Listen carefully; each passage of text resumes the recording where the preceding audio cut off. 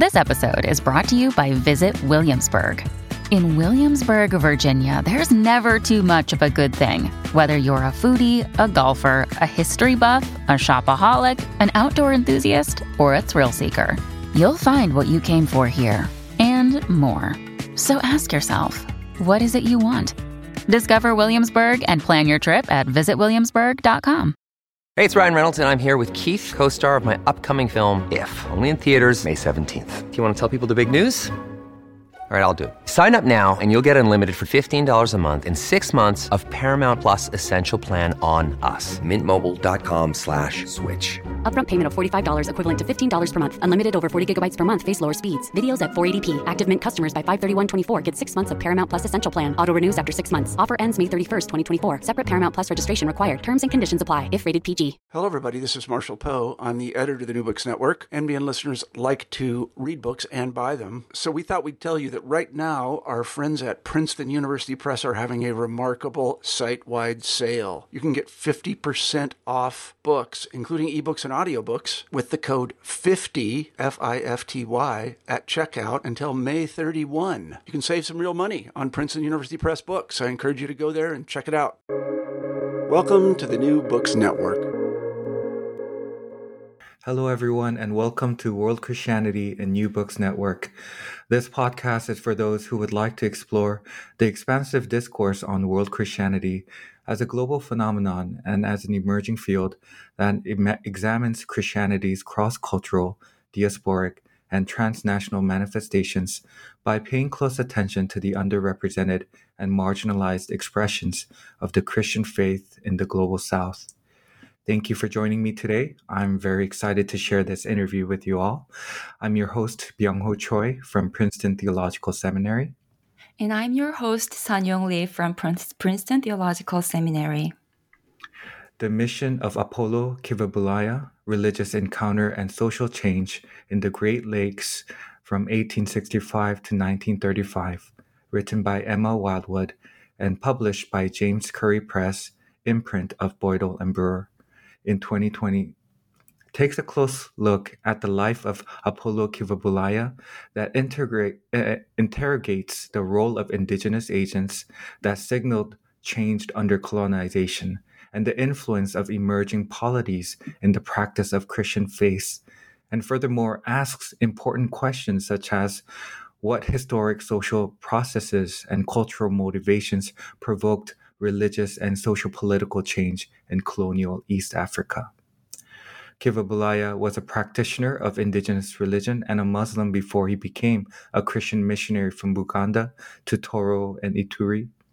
He is still admired as a churchman and a missionary in the Anglican churches of Uganda, Congo, Tanzania, and Kenya, and is a significant civic figure in social school curricula in Uganda. This monograph provides insight into the religious encounter in the Great Lakes of regions of Africa, in which individuals like Kivabulaya remade themselves through conversion to Christianity and reordered social relations through preaching a transnational religion that brought technological advantage. Over the course of our conversation today, we will take a closer look at this important book, how it sets out to make a significant contribution by offering a new lens in approaching the history of the Northern Great Lakes region of Africa by interrogating the role of indigenous agents such as Kivabulaya as harbingers of change, and how scholars and students of world Christianity stand to benefit from this book. To learn more about these issues and more, please stay tuned, and we hope you enjoy the book and our conversation as well. Today, we are privileged to talk with Emma Wildwood, the author of The Mission of Apollo Kivabulaya, Religious Encounter and Social Change in the Great Lakes from 1865 to 1935. Emma Wildwood is a professor of African religions and world Christianity in the School of Divinity at the University of Edinburgh. With Dr. Chow, she serves as the co-director of the Center for the Study of World Christianity, and she is also the co-editor of the journal Studies in World Christianity by Edinburgh University Press. She is currently the co-editor of the book series Religion in Transforming Africa, published by James Curry Press, and the member of the editorial board for a number of peer-reviewed journals. Dr. Wildwood's work focuses on religious encounter in sub-Saharan Africa, particularly Christian conversion and the growth of mission-initiated denominations between 1800 and the present day. Her research has also examined the impact of migration on Christianity identity in the Democratic Republic of Congo, East African Revival, and on migration and Christianity in Africa and the United Kingdom. Her experience teaching in the Democratic Republic of Congo, Uganda, and Cambridge has contributed for her to teach and write on a wide spectrum of issues, such as the history of Christianity in Africa and African religious diversity. Her first monograph is Migration and Christian Identity in Congo, published by Brill in 2008. Her co-edited volume include The East African Revival, History and Legacies with Kevin Ward by Routledge in 2012. Foundations for Mission with Puniel Rajkumar by Regnum Edinburgh Centuries series in 2013. And Ecumenism and Independence in World Christianity with Alexander Chow by Brill in 2020. Her most recent publication is a source book, The Archive of Ugandan Missionary. In this book, Professor Wildwood edited and translated the writings by and about Reverend Apollo Kivabulaya. So, welcome back, Dr. Wildwood, to New Books in World Christianity, and thank you so much for returning to our podcast to discuss your book. Well, thank you very much for having me again. It's good to be here. Now, this is your second time coming on our World Christianity podcast, and in the previous one, we talked about the book that you co-edited with your colleague, Dr. Alexander Chow, titled Ecumenism and Independency in World Christianity. I know that during the previous podcast, you also had the opportunity to share a little bit about your background. But for our listeners that might be just tuning in and new to your work, do you mind briefly introducing yourself again, your academic background, and how you became interested in your field of study? Yeah, thank you very much. So I'm originally from the north of England, a county called Yorkshire. And I studied my first degrees in Edinburgh, and then I went to work in the Democratic Republic of Congo. I was teaching there in a theological college run by the Anglican Church and supported by the Church Mission Society. And taught there for about 7 years. I spent some of that time in Uganda as well.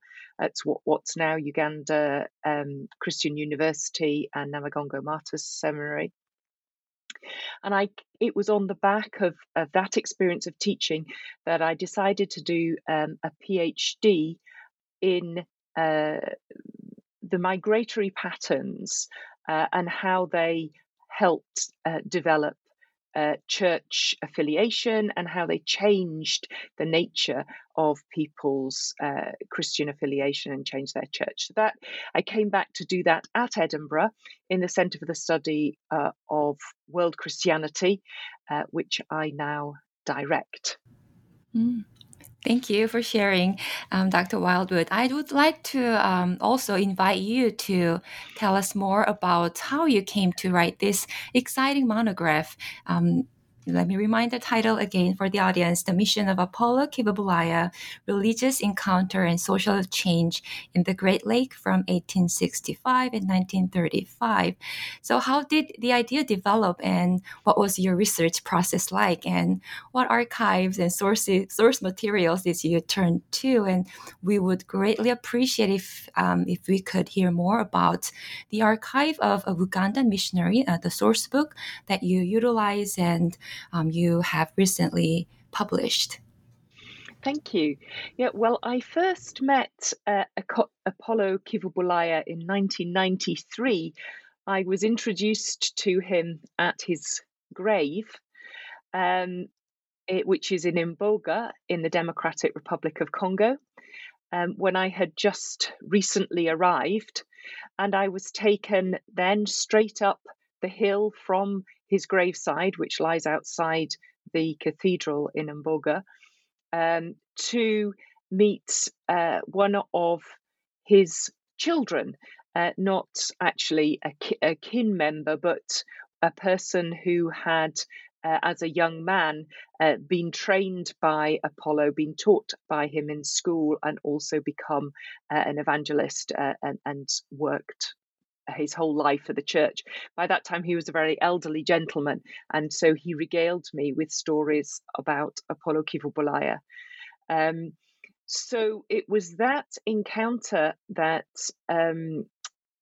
was profound, because I realized this was a person who was very important to the Anglicans in that part of Congo. And yet I didn't immediately think of him as a research project. In fact, when I was doing my doctorate, I was actually looking at a much later period, some 30 years after he died. And so I kept avoiding asking people questions about him, because I knew that people were very keen to talk about him and very proud of their association with him, and that if many of his first contacts, of course, had died by this stage, but their children and their associates and so forth had heard so many stories about him that I was often trying to avoid hearing about Kivubulaya. In the end, I decided that this was actually quite important.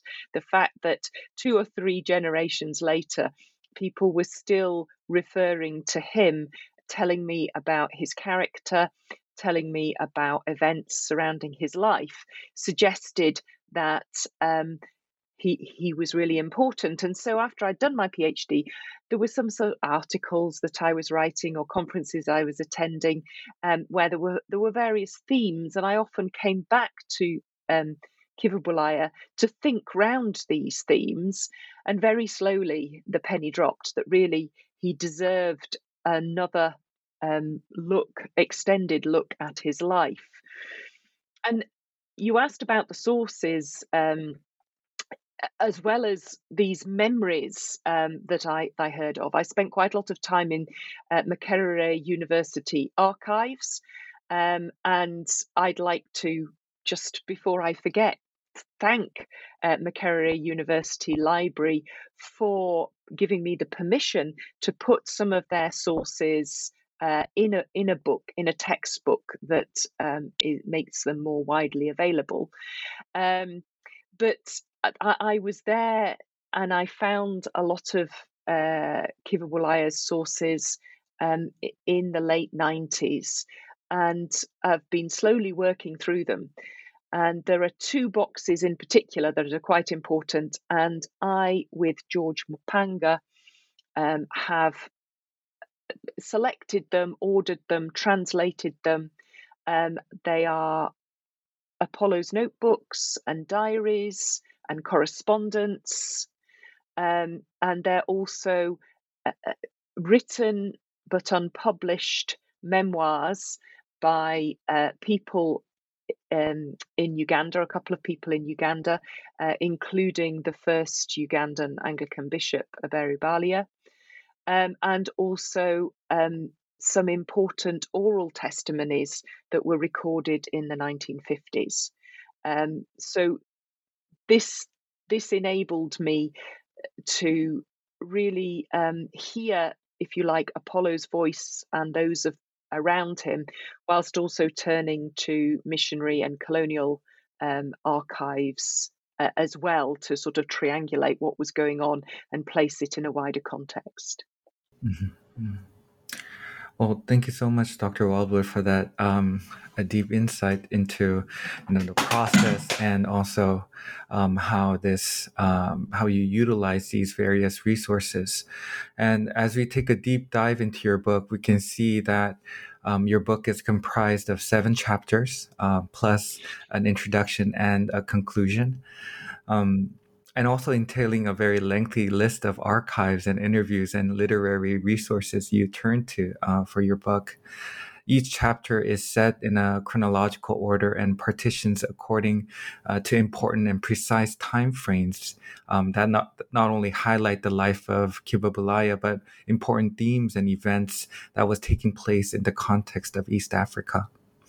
In understanding the overall objective of your work, you write that in your book, that your book is, quote, written as a social history of religious change, combining the social history of the Northern Great Lakes region with a cultural history of the motivation and values of indigenous agents, and reconceptualizing the historiography of African agents in spreading religious change by examining a single individual who demonstrates the impact of macro movements of social and religious change at a micro level and the intrusion of small-scale change on wider historical process, end quote.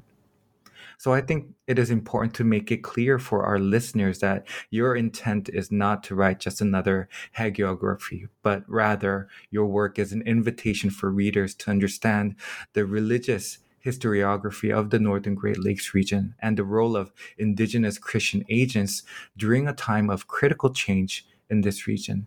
While also examining the social origins of converts, the political economies from pre-colonial authority to colonial administration, and the indigenous religious encounter with Christianity and missionaries. And in the introduction of your book, you lay some important foundations regarding your work, and you help us, familiarize ourselves with some of the frameworks, approaches and methodologies you employ. But in order to fully embrace our conversation today, and especially for our listeners tuning in that might be new to this context, I was wondering, Dr. Wildwood, if you could first help us situate this Northern Great Lakes region, and more specifically, the region of Buganda. What sort of religious change was taking place prior to and during this time of Kiva Bulaya? Yeah, thank you. I think this is an incredibly exciting historical period, and I really enjoyed learning more about it as I did the research for this book. And there's some excellent material out there. First of all, to say that Kiva Bulaya was born in the Kingdom of Buganda, pre-colonial kingdom. And for any Luganda speakers out there, his name is often pronounced in Luganda as Chivabulaya, although Swahili and other East African language speakers tend to give it a hard K. But he was born in this kingdom, and we know quite a lot about this kingdom historically. At the time he was born, which was in the 1860s, he was the king, or the Kabaka of Buganda, was a very astute king, very, very able, called Mutesa, and he was interested in expanding the borders of Buganda. It had already become probably the most powerful kingdom in the region, and had certainly sort of expanded into what were the previous powerful kingdom, but the kingdom of Bunyoro, where and there was a lot of fighting along those borders because of that. And Mutesa was also looking for international allies. He was working with Arab traders from Zanzibar, who came from all over the sort of Arab world and into the sort of Indian, Southeast Asia area. And that they were trading ivory, but they were also trading people. So they were part of a slave trade. And Mutesa was interested in the way that they could help economically. And he was also interested in their philosophy and their religious beliefs. So at the court of the Kabaka, there was a real interest in learning Arabic, in learning Swahili, and in learning Islam. At the same time as maintaining traditional beliefs and practices, ensuring when, for example, there was a raid on a neighbouring kingdom, the Kabaka would go to a particular shrine some way out of the city with his retinue and to ensure that the god of war was properly negotiated with, to ask for good favour. So that all this that is coming is happening at the time Kivu Bulaya is born.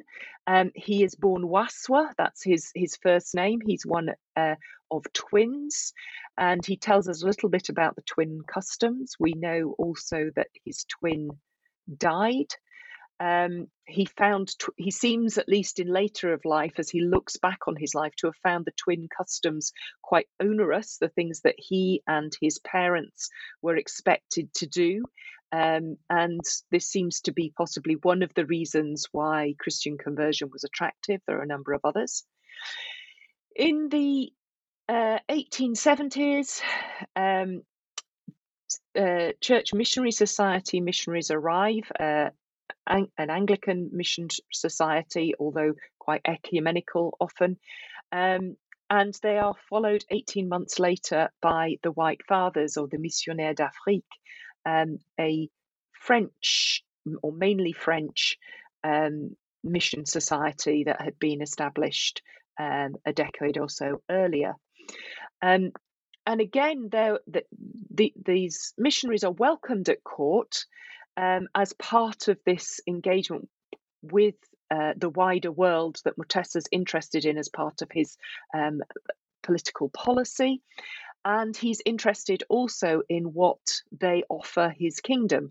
And one of the missionaries is a man called Alexander Mackay, who's Scottish, from the north of Scotland, was an engineer and famously intrigued and fascinated the court by, showing them how watches worked and making them a basic weaving tools so that they could weave their own cotton instead of buying the cloth from the Zanzibari traders, which you can imagine caused some tension.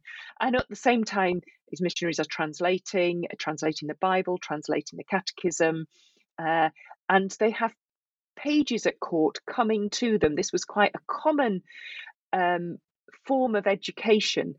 Young men were sent to the court, or they were sent to chiefs in their local areas, or to a prominent uncle, to learn about life, and so these pages were attaching themselves in one way or another to some of the missionaries, as well as to some of the Muslim teachers, to learn more about these religions. So there's this great sense of intellectual curiosity, of exchange, of language learning, all sorts of things going on at court.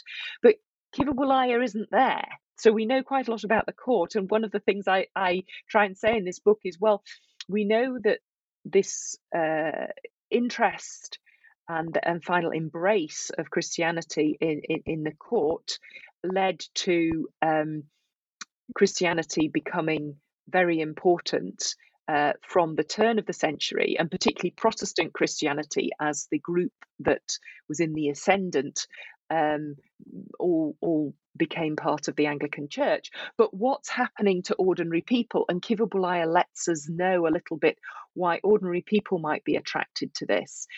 It is possible, and this is a real hypothesis, it is possible that Kivu Bulaya lost his freedom in some way. He may have been enslaved. He may have been so impoverished that he joined one of these labor bands that were formed of people who had been raided. It's not certain from the records. Certainly those looking back, trying to give him a higher social status, and than I think is possibly merited. So I think he comes into the orbit of the court to gain work. He works on the roads. The Kingdom of Buganda had a very good infrastructure, and he's working on the roads. And he may not be entirely a free person at this point. But this is how he comes into the orbit of people who are reading the Bible, praying in a new way, bringing in new ideas about what it is to be, to engage with the supernatural, with the spiritual, and also what it is to be a person. I mean, there are lots of different ideas swirling around at court, and every so often the Kabaka attempts to put a lid on it and ensure that he has authority. So it's famous that there's actually a Martyrs' Day now in Uganda in June, which commemorates the deaths of a number of pages who were killed for their Christian beliefs. But a decade prior to that, there had been a number of keen young Muslim pages who had placed the authority of Islam over above the authority of the Kabaka, and they too had met a sad end and were executed for some of the decisions they took in that light. Does that give you enough to be going on in terms of background? Yes. Thank you for drawing this helpful map for us and for our listeners to understand the background. And as we explore your book further, this is very helpful. And just a quick follow-up question, if I may, Dr. Wildwood. I was wondering if you'd like to briefly speak on your methodological use of biography, especially as you draw attention to the life of Apollo Kivabulaya, and how do you utilize the biographical method for your work, and what were some of the elements you considered vital in this method? Thank you very much. Yeah, I thought long and hard about using biography and also how to use biography, because clearly it's quite a capacious genre.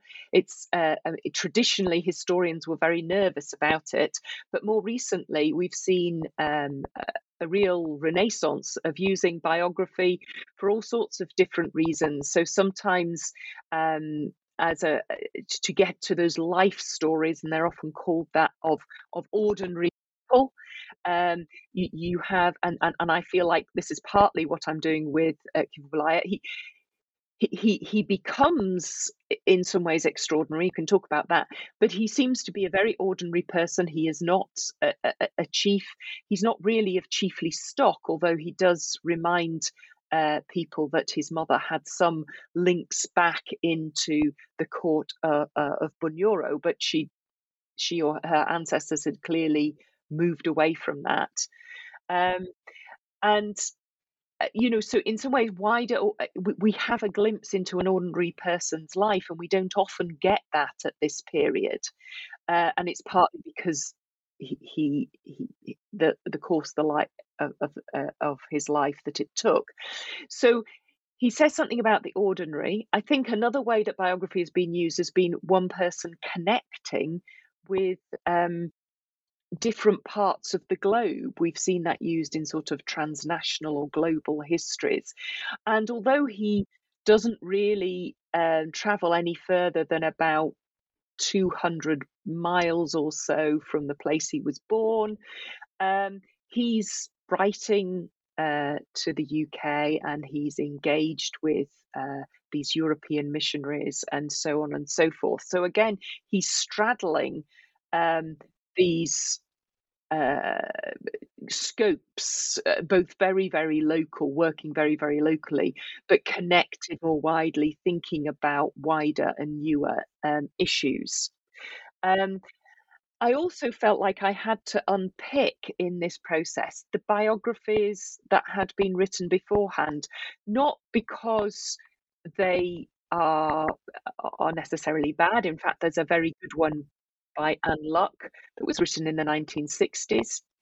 But because they had a different purpose. So those ones written from the 1920s, 1930s by Lloyd, A.B. Lloyd, who was a CMS missionary, and others, do have this sort of hagiographical intent. They want to show Kiva Bulaya as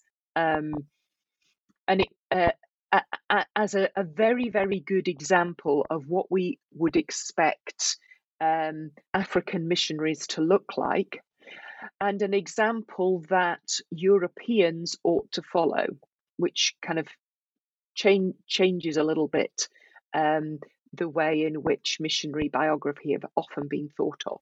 So this is very interesting to me, why people wrote biographies in the past and what they were saying about Apollo. But I was really interested in saying something a little bit different, putting him in his context. Either that was considered unnecessary in these early biographies, or it was done partially. So we know something about the Buganda context from Anne Luck's book, but we don't know very much about Fort Portal, and we really don't know what's happening in Congo where he ends up working. And so it was kind of how to bring together this sort of social history that I wanted to write, whilst being utterly open and honest that there was a central set of documents that revolved around one person and his associates, and I try and draw them in, and they're certainly part of the source, but that the way of doing this, his sources were so rich that, one had to put him at the centre as a kind of an honest way of approaching this, I felt. Well, thank you so much for that detailed answer, Dr. Wildwood. It really helps us to put into perspective how you utilize this biographical method into your work.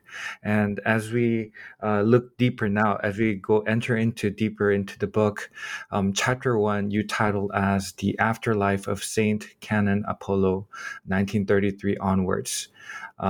And surprisingly, it does not begin right away in a chronological order of Kiva Bulaya's life, but instead, I found it very interesting, Dr. Wildwood, that you first talk about how Kiva Bulaya is remembered and memorialized. It seems very intentional that you would first designate this as the first chapter rather than as your last. So may I ask, what is the reason behind this decision of putting this in the very first chapter? And what are some of the unique differences you were able to find to how Kiva Bulaya is remembered and memorialized in the Northern Great Lakes regions compared to the Western missionary literature? Yeah, thank you. Yes, this was very intentional, and a little bit of what I was saying before of realizing that I was standing on the shoulders of other biographies that were written for other reasons, and that's actually interesting. They develop, we see the person. The reason why Apollo Kiva Bulaya remains well known in East Africa, at least, is because he was a church founder, which is how the Congolese remember him, a remarkable, kind and loving individual who brought Christianity to the Semiliki Escarpment and the Ituri rainforest. And so that's one set of memories. Then I discovered, as I was doing this research and spending time in Uganda, I met some clergymen in the Church of Uganda, and they were very kind to me. They're mentioned in the book, and they were also very interested in promoting Apollo Kiva Bulaya as an example of how to be a good clergyman. So that was another interesting thing, and they were proud that he was Muganda, and so there was this element of sort of national pride that comes in, and that comes in actually and the documentation around his death as well. But then a slightly different group of people, some of whom were ordained, but was the East African revivalists. And this helped me make sense of some of the things Apollo said towards the end of his life. But they really were the East African revivalists had a commitment to spread Christianity across East Africa. So they really saw him as a missionary that they should follow. And some of them actually wanted to follow him into Congo and ended up following his example in Rwanda because they weren't allowed to go into Congo because of the policies of the Belgian administration at the time. And so they're seeing him as not a Muganda clergyman primarily, although they knew he was, but as a missionary to all nations, which was their real emphasis on his life and work. And I think comes close to how he saw himself as well. But the East African revival really took off in the year that he died. So, although he knew some of those early instigators of the revival, like Simeon Sebambe, who calls his son Apollo after his son becomes the prime minister of Uganda and has only quite recently died. But they have a slightly different vision. And then, of course, we see that missionary support, which fades away. By the 1960s, Kivu Bulaya has largely been forgotten in the Western world.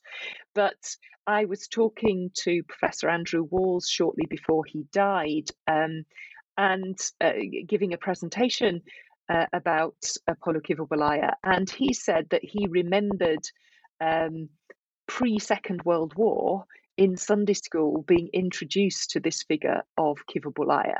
So those early biographies in the late 1920s and early 1930s and then on, they get kind of recycled and repackaged into Sunday school material and so forth.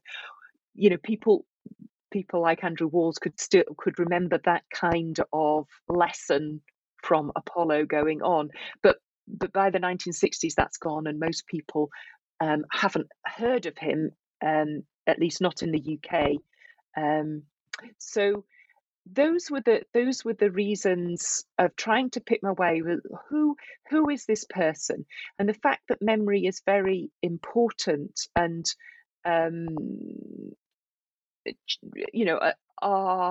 we learn new things about people, but it was also an attempt to respect the way people had remembered him in the past as well, not to necessarily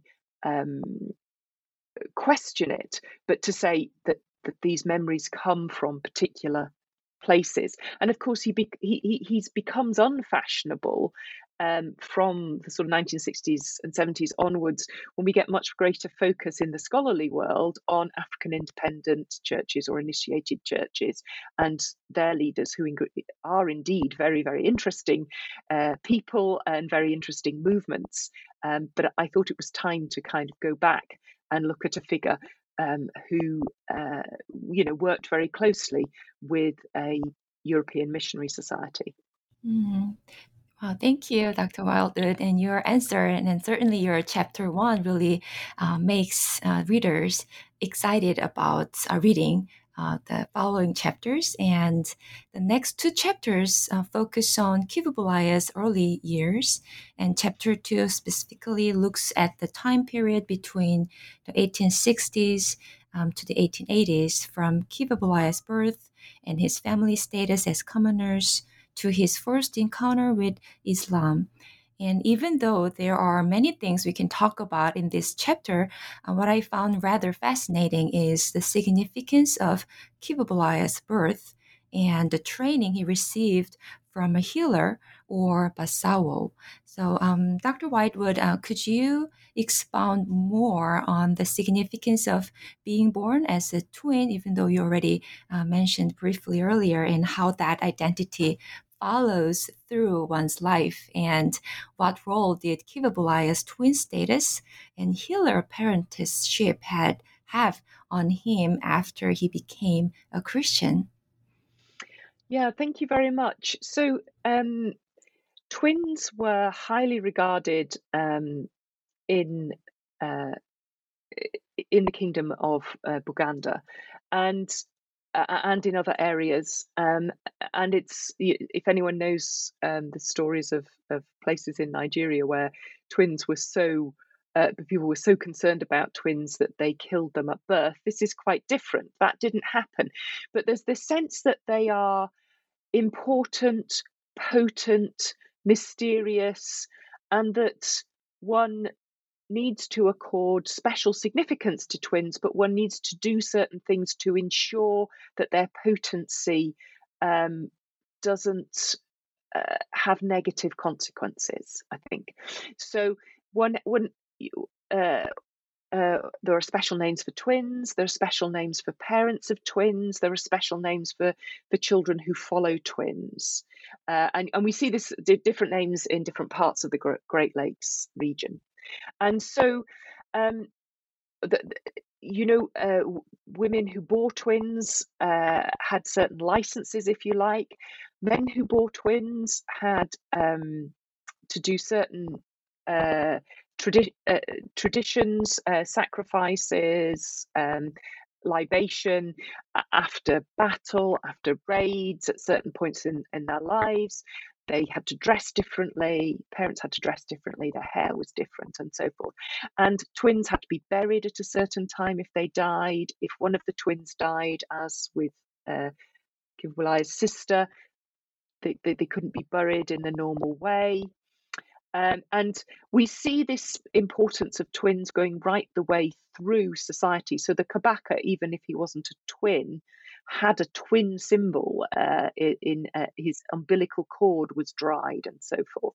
So, it tells us something about the way of viewing the world as in relation, as connected, as people being individual, to use the anthropological term rather than individual. And this, I think this is really important, but for those who, so it gives us a really important glimpse into society and into how people viewed personhood. But it seemed to, at least the way Kivubulaya talks about it later on in his life, seems to have been quite onerous. It was hard. And so he talks about leaving the Mpisa, the customs of twins, when he adopted the dini, or religion, of first Islam and then Christianity. We don't know, sadly, very much about how closely or for how long he was engaged with Islam, although we have some hints.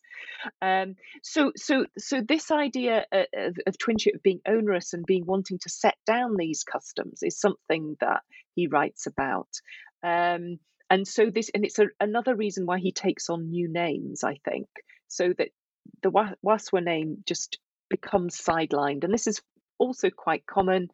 In the Western world, we're accustomed to, starting out life with a couple of names and not really changing them except in very particular circumstances. Much more common for people to change their names and switch and to find names that are more appropriate for who they are, to be given names by other people and that kind of thing. So this identity is one he wants to set aside, but perhaps never quite relinquishes it. He was proud in some ways that he was a twin. He just found the customs onerous. The healing thing is much more interesting. And, again, by the time he's talking about being a healer, he has rejected a lot of the practices and he is unconvinced by some of the practices, some of the divining practices. And yet clearly his healing follows him through. So he looks out for other forms of healing. He takes on biomedicine, and we do see him praying for healing for people, offering them simple remedies like coffee, washing in the river, this kind of thing. Those are rarer occasions than when he's giving out malaria tablets or iodine for cleaning wounds and that kind of thing. But this idea that he has set down certain divination practices, but continued with certain physical cures, I think is quite an interesting one, which pops up both at the beginning and the end of the book. Now, segueing into the third chapter, Dr. Wildwood, which you have titled Munumbi, a Foot Soldier in Battle and Evangelism, 1884 to 1895, we see a turning point in Kivabulaya's life in the midst of various social and political changes, especially in the midst of the internal Buganda Wars. And I see the turning point of his life as his baptism, his life before and after being enrolled for baptism in 1894. How he changes. A lot of things are changing drastically. So, Dr. Wildwood, could you speak more on what was taking place prior to his decision to receive baptism, and what sort of changes did he make, or in your words, what sort of reshaping took place in his lifestyle, behavior, and occupation after his baptism? Yeah, thank you. So these prior influences, I think, are important, and definitely war is one of them. So for those of you, people who are listening who don't know much about this period, there's this period 1884 to, well, really 1891, 2, 3, depending on which ones you're actually talking about, is a period of intense conflict, really, for the Buganda kingdom, and it falls along religious lines. So those parties who begin to see things differently associate together along religious lines. So there is a traditional party who want to keep things pretty much as they've always been, and make sure that the worship or veneration of a number of Ganda deity is central to that. There's the Muslim faction who are turning to Muslim practices and seeing that being the most important and wanting to maintain these allies with the Sultan of Oman in Zanzibar. And then there's the Christian faction, which eventually splits into two factions, Protestant and Catholic, that want to develop the kind of technologies that Mackay is bringing through, thinks those are important, want connections with France and Britain, with Europe more generally, and think that Christianity is probably the most influential religion, that it kind of, there's things about they've learned that make it kind of the one to follow, if you like. So there's no doubt that the political and the religious and the social are completely intertwined in this war. And in some ways, that's an internal response, because the Baganda expected their rulers to bring political decisions for the well-being of communities to the shrines of the deity. And so here so this idea of politics and healing, communal welfare and so forth, being intimately tied up in a spiritual world, was not new to the Ganda. What they were discussing was how it should be in this particular moment. And one of the problems here was the international slave trade, that it was, although the Buganda kingdom looked firm, it was kind of shaking its foundations. Ordinary people like Kivabulaya couldn't be assured of their freedom. They couldn't be women certainly couldn't be assured of their freedom. All these things were shaking the foundations of the kingdom, and people were saying it's not good enough. There's a very good work by Holly Hansen where she talks about this sort of habit of thought and saying the Ganda were already looking for something. And so Kivabulaya is caught up in this kind of looking for something thing, and he dips in and out of various things. So he had to observe Ramadan, and by the time he's looking back on his life, he's saying, "Yeah, I didn't like the fasting bit," and he may well have fought for some time on the Muslim side, although it's not very clear, because I also think he possibly joined a Catholic band before. So there's certainly things coming on, but he's at the tail end of all this is happening. The big he's not near these big political movers and shakers, but he does get closer to them. So the wars have just about settled down, but there are a couple of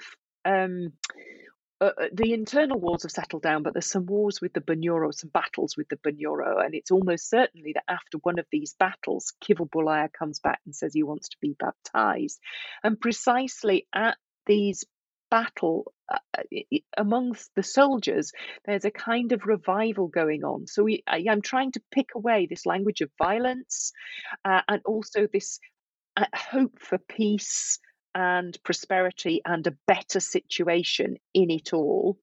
And the group that come out of this well are the ones that have allied themselves with the British Imperial East Africa Company and have used the Maxim gun against their enemies.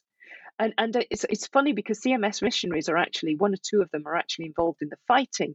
And they're also writing about how worried and appalled they are that there's so much violence and yet so much talk of peace.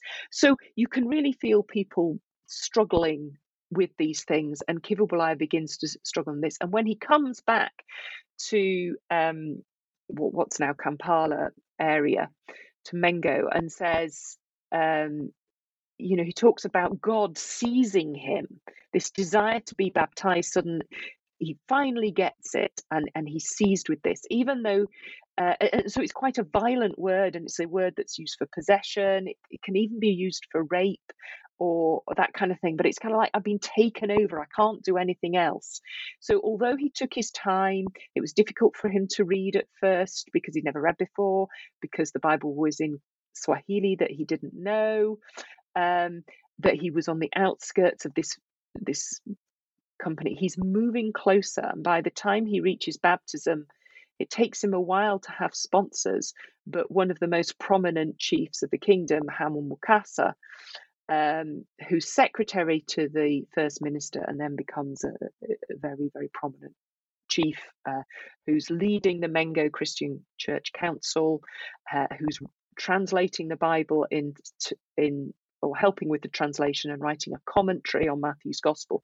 It's him who becomes Apollo's godfather. And so there you see him moving into a much more kind of connected role with some of the big movers, political movers and shakers, who by this time are Anglican Christians. Mm-hmm. Wow, thank you for your detailed answer, and that really your title for this chapter 3 really captures the story surrounding Kivu-Bulaya's baptism. Thank you. And moving on to chapter 4, chapter 4 leads us to the new phase of Kivu-Bulaya's life and mission. And this chapter stands out as it is filled with so many fascinating stories of Kivu-Bulaya and Christians in Toro, Uganda, such as teachers and women converts. So as I turned the pages over, the scenes from the book of Acts in the Bible kept coming to my mind, and I believe I'm not the only one. You also mentioned in the later chapter that Kivu-Bulaya was often seen as today's Apostle Paul. And another reason for my fascination with this chapter is the in-depth analysis that reveals the political and spiritual dynamics that shaped Kivu-Bulaya's earlier missions in Toro. As you masterfully show, these two dimensions are entangled and intertwined in the development of Christianity in the region. So, Dr. Wildwood, would you tell us about these political and spiritual backdrops in Toro, especially in Mboga, and how these dynamics shaped Kivu-Bulaya's missions approach leading to his success? Yeah, thank you. I'm sure Apollo will be delighted to hear that his work reminded you of the Book of Acts. I think, as you say, he's really trying to be, to model himself on St. Paul by itinerating around different places and working at his own missionary journeys, going back to places over and over again, and trying to expand the geographical spread of where he goes. So I think I really did try to, in this book, to weigh up both all aspects of this, both the sort of political underpinnings which enabled him to do certain things and to be aware of those, because previous biographers tended not to see those, or not to consider them as being terribly important, whilst also recognizing the way in which there was a real discussion going on about where people could put their trust, what authority Apollo had and how, and which spiritual path, which God one should follow, and who was going to help. So in many ways, in this, I'm trying to get this sort of very pragmatic view. Kiva-Bulaya arrives in various places, and people are kind of open and hospitable to start off with, and they're trying to work out, is this person giving us some really good insights here into our lives and into why perhaps things aren't going so well, and should we take him seriously, or is he actually here? Is his presence actually destructive, because he's saying we should only worship one God, that God is Ruhanga in this area. That's the name of the creator God. Amongst the Baganda, it was Katonda.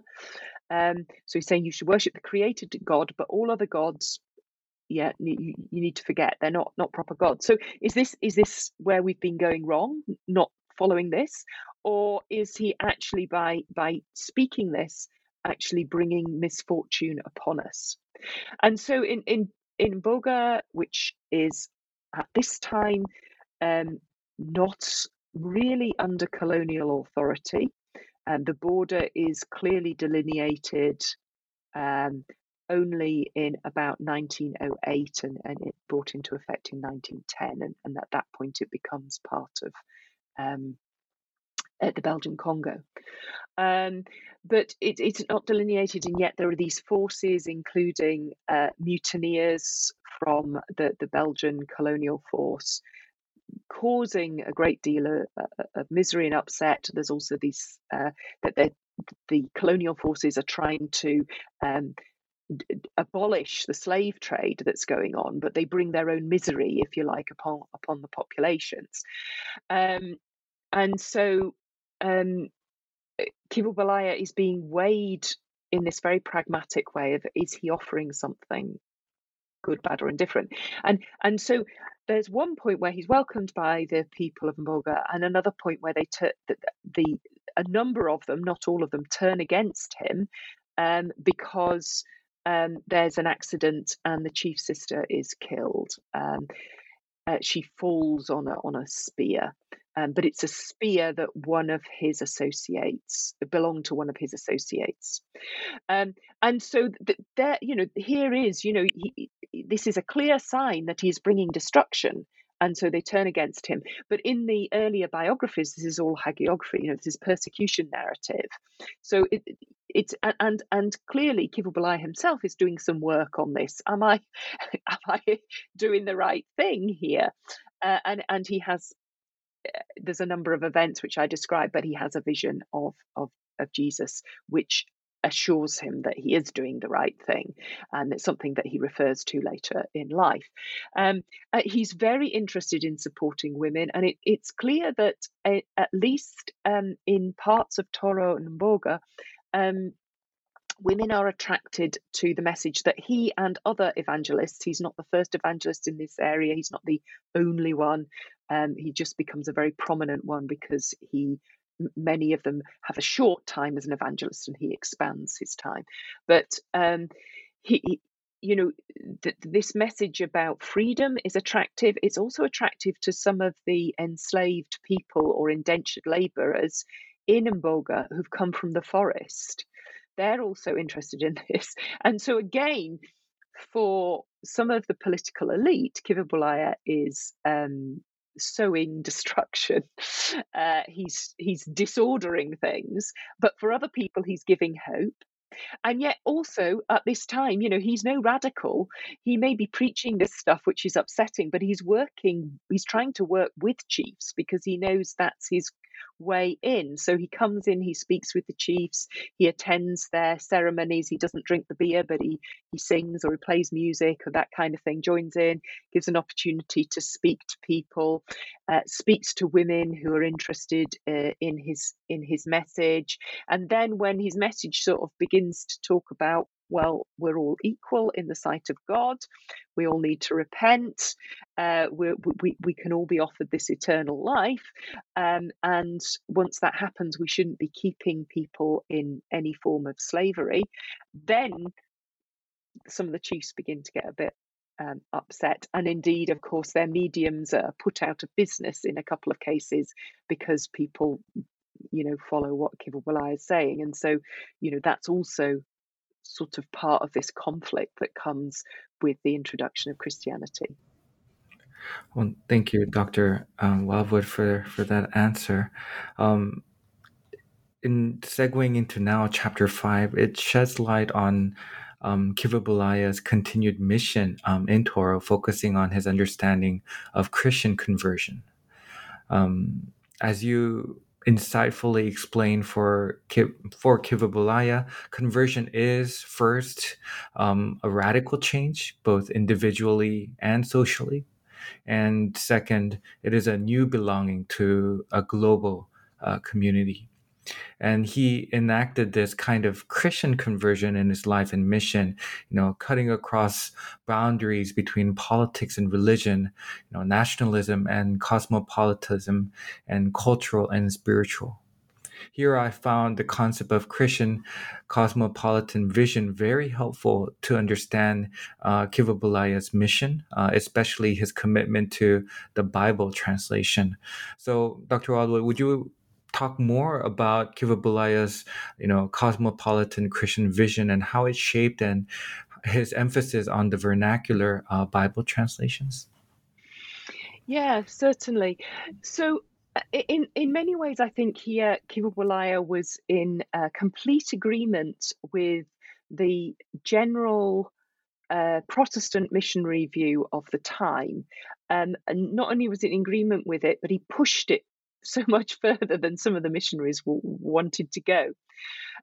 So there was a real sense that people should have the Bible in their heart language, that is their mother tongue, the language that they're most familiar with, and that Christian mission, all sorts of different societies, often supported by the Bible Society, would facilitate this, and that they would start with the gospel, work through the New Testament, then the Psalms, and then slowly get their way to the Old Testament. And there were lots of impediments. It takes a while to learn new languages, and missionaries really worried about books like Judges, which indeed I think we all should, but getting into the wrong hands, so there's this kind of superiority, like, well, European missionaries can read Judges, but I'm not sure, or any of those historical books, Kings, Chronicles, but maybe we need to sort of get people used to the New Testament before they look at the Hebrew Bible. So there was a sort of slowness to translate, and in Uganda there was a desire to emphasize Luganda, this big kingdom that was becoming the center of the British Protectorate, and the British Protectorate began in 1894. and it was seen as a unifying thing. And I think this is really interesting when you think of Christian conversations, for 2,000 years in all sorts of different contexts. The importance that we place on Christian unity, and yet the many reasons why it doesn't quite work out. And here's one: this is language. Do you get everybody to speak the same language so that we can all communicate across nations, or is there something special about one's own language? Of course, the Catholics are having a very different debate about language at this time, although they're also doing a lot of translation, but not directly of biblical texts. The White Fathers were certainly doing biblical stories, for example. So this is going on at the time, and Kiva Bulaya is pressing for what we now call Runiero Rutoro to have its entire have the entire Bible. And he does this from about 1900. He's the first person I can find who's pushing for this. And even so he writes to CMS headquarters in London, dear fellow missionaries. Immediately in that title, he's putting himself on an equal footing, and the missionaries do it back to him. And I think that's quite important for us to notice. And he's saying, we really do need the entire Bible. And the missionary who translates this from Luganda to English is still not quite convinced that the entire Bible is necessary. He changes his mind eventually, but he translates what Apollo says because he recognizes that Apollo has been there longer than him, understands the situation longer than him, even though it seems that Apollo wasn't a particularly fluent Runiero Rutoro speaker. He knew the importance because he'd struggled so much with Swahili. And that's what he puts in. And then he says, and there are so many other languages. So he's just saying, like, well, once we've got this one, we've got to keep going. And he's certainly involved in another language translation and possibly a third. So he pushes forward. So even though or perhaps because his linguistic skills are fairly ordinary, he appreciates why people need this. And he's saying, no, the two languages, people have been saying, well, they're very similar. And people say, actually, but they're not mutually comprehensible, really.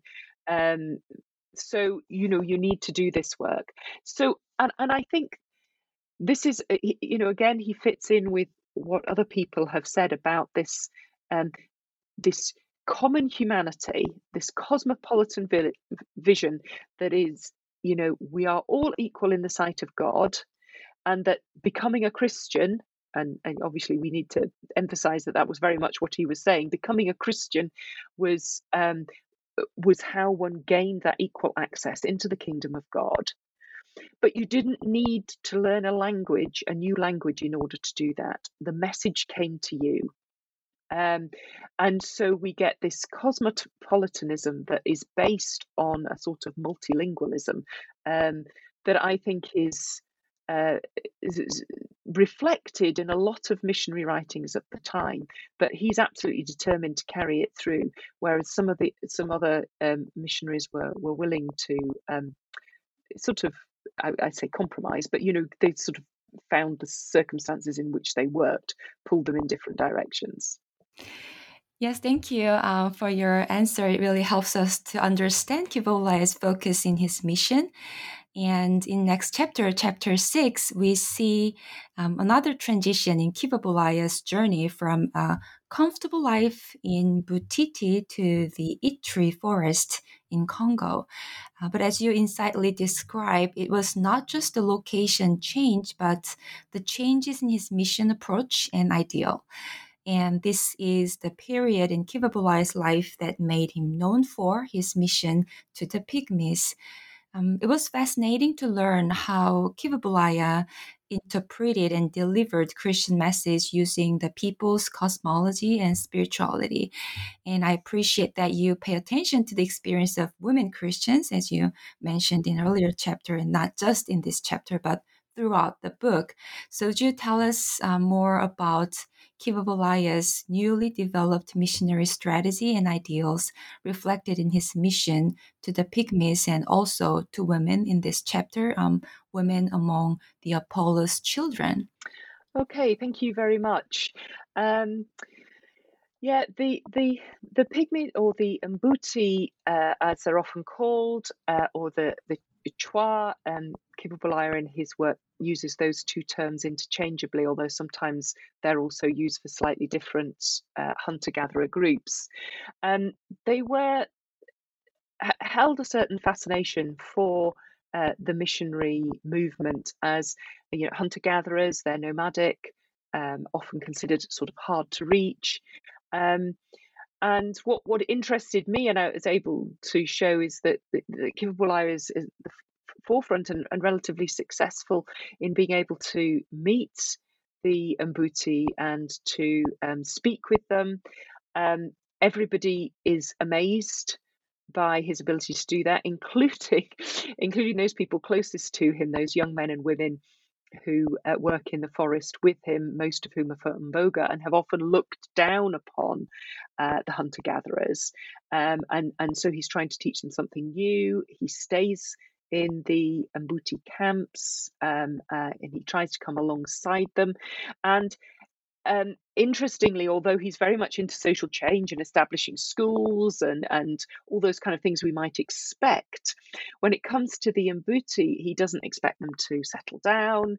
He doesn't particularly expect them to attend school. And when they tell them their stories about how they understand life, he says that they are closest to Christianity than anyone else. And when he goes back to the kingdom of Buganda and he's talking to his own people, he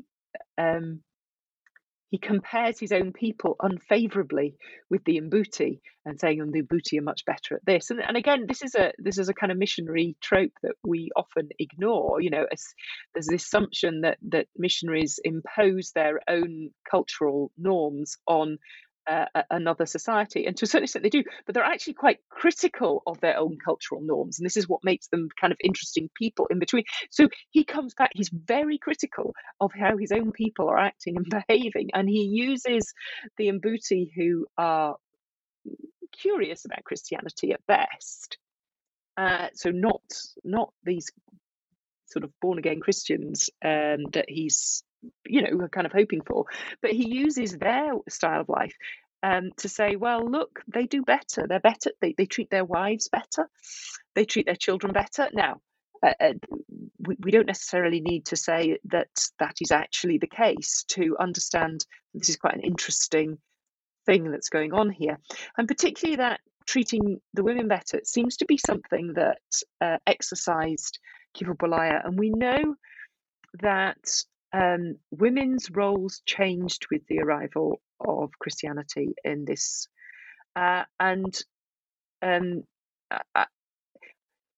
people often say, well, for better or for worse, and that's a very good question. And I think it depended on who you were.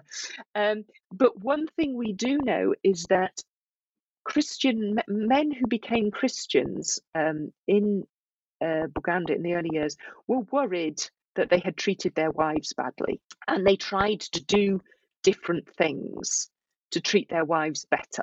So sometimes they would carry things to the fields and the women would work in the fields, or maybe sometimes even the men worked alongside them. And this was seen as being quite a radical step and a sign that a man had become truly Christian.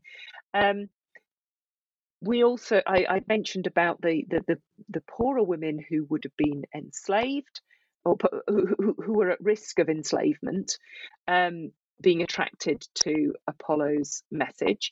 But we also see some quite prominent people changing their roles. So we see women at court.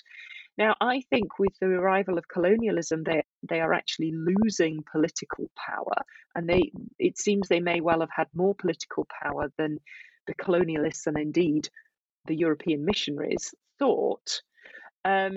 But they are also changing their power, so they still have an awful lot of social cachet, and people like the Queen Mothers in these kingdoms, once they become Christians, take on these roles of setting up schools and nurseries and so forth, and they give women eventually, you know, very soon, they're giving women independent incomes in a society that is now monetarized, if you like. So, you know, there's all sorts of questions there Um, and but one woman, for example, was possibly a medium at the court of Kasagama, who's the king of Toro, and she becomes a missionary as well. So there are these ways in which women took the best of the situation that were offered and try to push it. It doesn't mean that they were kind of feminists in the way that we understand in the 21st century, nor was the Christian message propounding that kind of thing. But there was certainly a real question about it. Christianity ought to be better for everyone, and it ought to be materially better for women. How far it was successful, I try and tease out by looking at different case studies in that particular location. But I think it's probably quite a mixed picture, and it depends with what marker you view it. Are you viewing it with the marker of those historical individuals who are trying to move from here to there? Are they successful? Or are you measuring it with the marker of 21st century liberal feminism? You know, and you can measure it with both of those markers. But I think you need to be clear about, as a historian, I think you need to be clear about what you do. So I hope that's answered those two questions. Thank you, Dr. Wildwood, for that answer and this continued journey in helping us, investigate and examine the life of Kiva Bulaya, taking both a micro and macro level approach to what was going on during this time period, and also how the wonderful work that you've done in unveiling the interesting social, political, and religious dimensions within this context of East Africa. And it has been just a fabulous time in learning more about your work and also this context. And we are already, heading towards the last chapter of your book, chapter 7, which takes on such a challenging task to summate the life of a figure like Kiva Bulaya, and the task is done, very beautifully. Kiva Bulaya indeed, had many names, as you listed in the chapter: a great Ganda missionary, a brave heart, Christ-like, and an apostle. And you well captured the underlying mission in Kiva Bulaya's life as a mediator. This chapter highlights 4 areas in Kiva Bulaya's mediating roles: the itineration, the healing, race relations, and the translations as well. While each offers helpful perspectives to understand Kiva Bulaya's mission, I found your interpretation of his healing ministry very illuminating. And I know we mentioned towards the beginning of our interview, this podcast, we've briefly talked about that, but Kiva Bulaya's healing ministry is mediating the divine power, not owning the power, as you have put it. And for him, healing is a tool for African Christians to claim their agency beyond the European colonial systems of care. So I would greatly appreciate it, Dr. Wildwood, if you could briefly tell us about Kiva Bulaya's mediating roles in those areas. Hopefully more about the meaning of healings and miracles within, Kiva Bulaya's life and mission. Yeah, thank you. It struck me that he's very much this middle figure, and there was so much more that one could say, but the book was already long enough, so I had to sort of bring this out somehow. And so yes, the fact that he's moving around, that he's meeting with, physically moving to different villages, different language groups, working with a whole variety of people in order to communicate and understand, that's a sort of very physical mediation in his itineration on foot. And I think healing, also is part of that mediation. So yes, in many ways, Kiva Bulaya signs himself up to a kind of missionary form of healing. He was getting medical supplies from the hospital. This is towards the end of his life. It was being set up in Fort Portal in the Kingdom of Toro, run by CMS missionaries. And he was getting his medical supplies from there. It seems to be fairly basic stuff. We know he cured himself from malaria. You know, he had things for cleaning wounds, basic pain relief. And he also invited some of the CMS missionaries to come and give sort of clinics. They often had difficulty crossing the border because of the relationships between the British and Belgian governments. But when they were able, he invited them to come, and there would be huge numbers of people that were being seen very, very rapidly in an attempt to offer some basic remedies to them. He would use his own money at times to send people to the hospital if they were very, very sick. But he would also come alongside people and pray for them. So prayer was a significant part of his healing. And he's also has these times where he prays. So Underhura Bezzeleri, who eventually became the Archbishop of the province of what was then Zaire and Rwanda and Burundi in the 1980s, when he was a little boy, and this story was circulating from the moment he was a child, people thought he was going to die. People had already come to mourn. There was already wailing, and Kivu Bulaya took him and put him on his bed and prayed for him. And again, you can really hear the biblical resonances coming out here. If you know sort of Jairus's daughter, or the widow, and the prophet Elijah, and all these kind of stories are kind of resonant in this. But what I found particularly interesting is that in his own work, he's quite cautious about his healing ministry. He's not, he doesn't say a lot about it. He's certainly modest about his achievements. He tries not to sensationalize.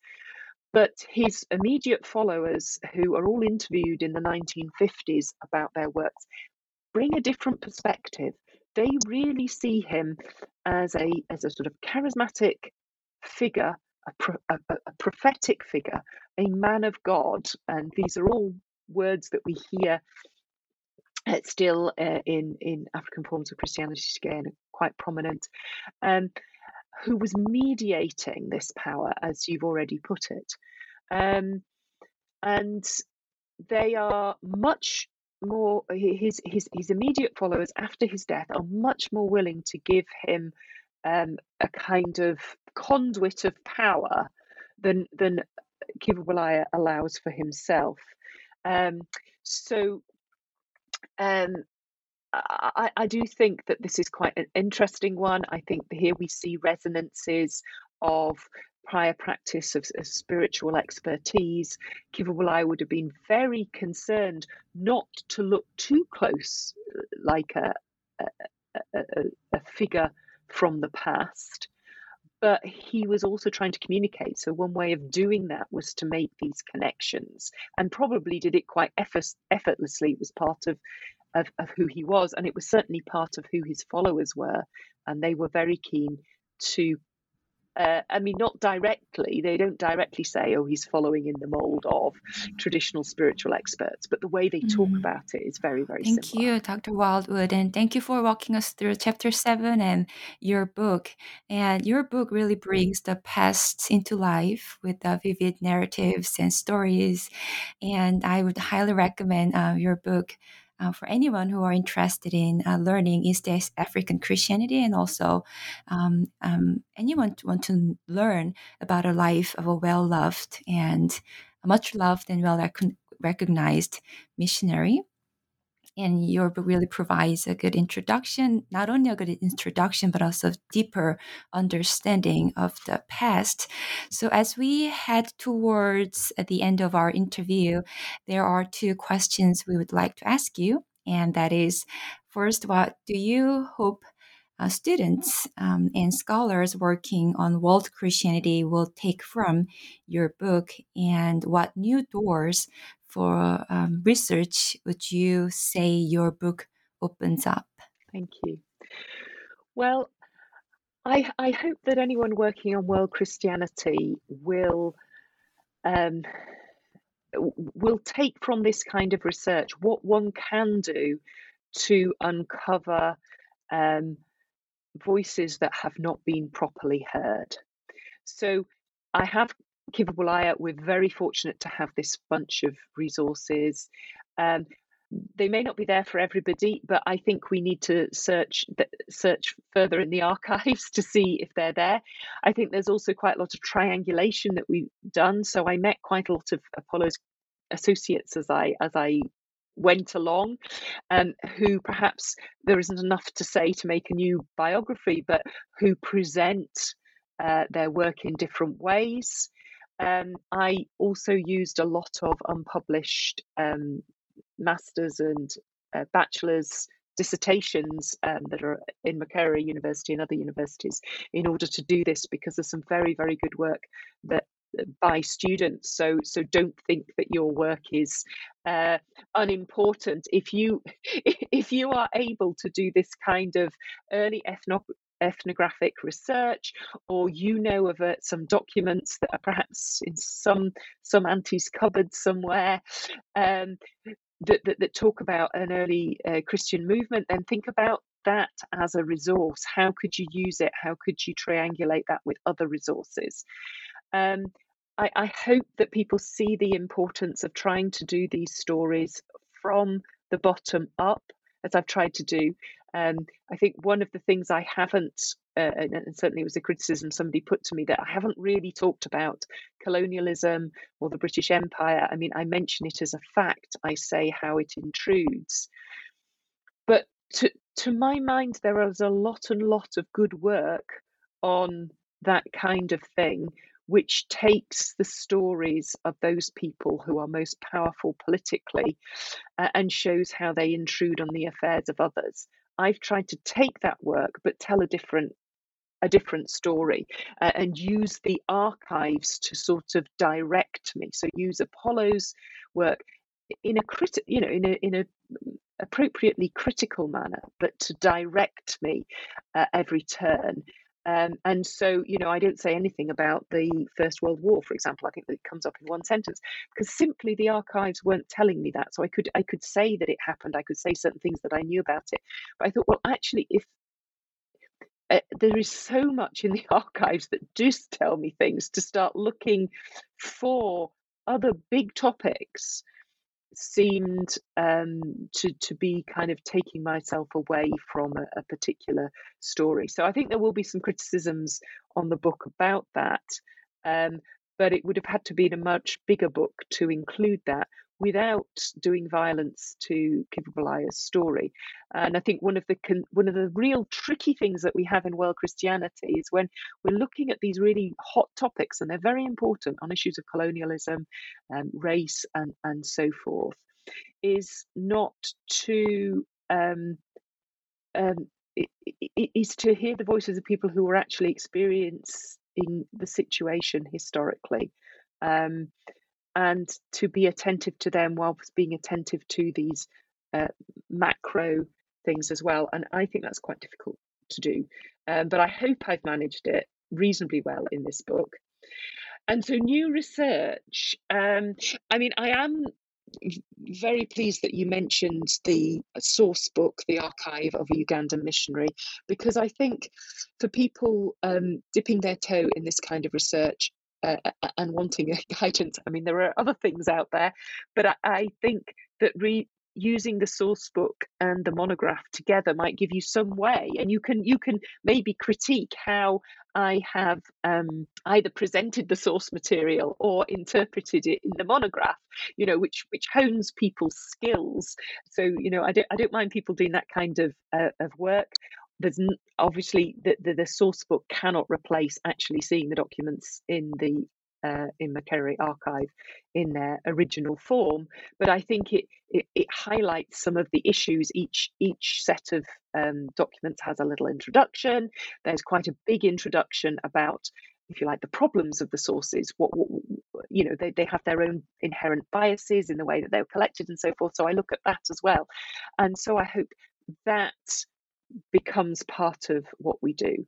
So I think more biography might be interesting, but I don't think we have to do a biographical method. It may be that people can find a sort of community or an institution or a movement and use the same kind of themes that weave their way through. I'm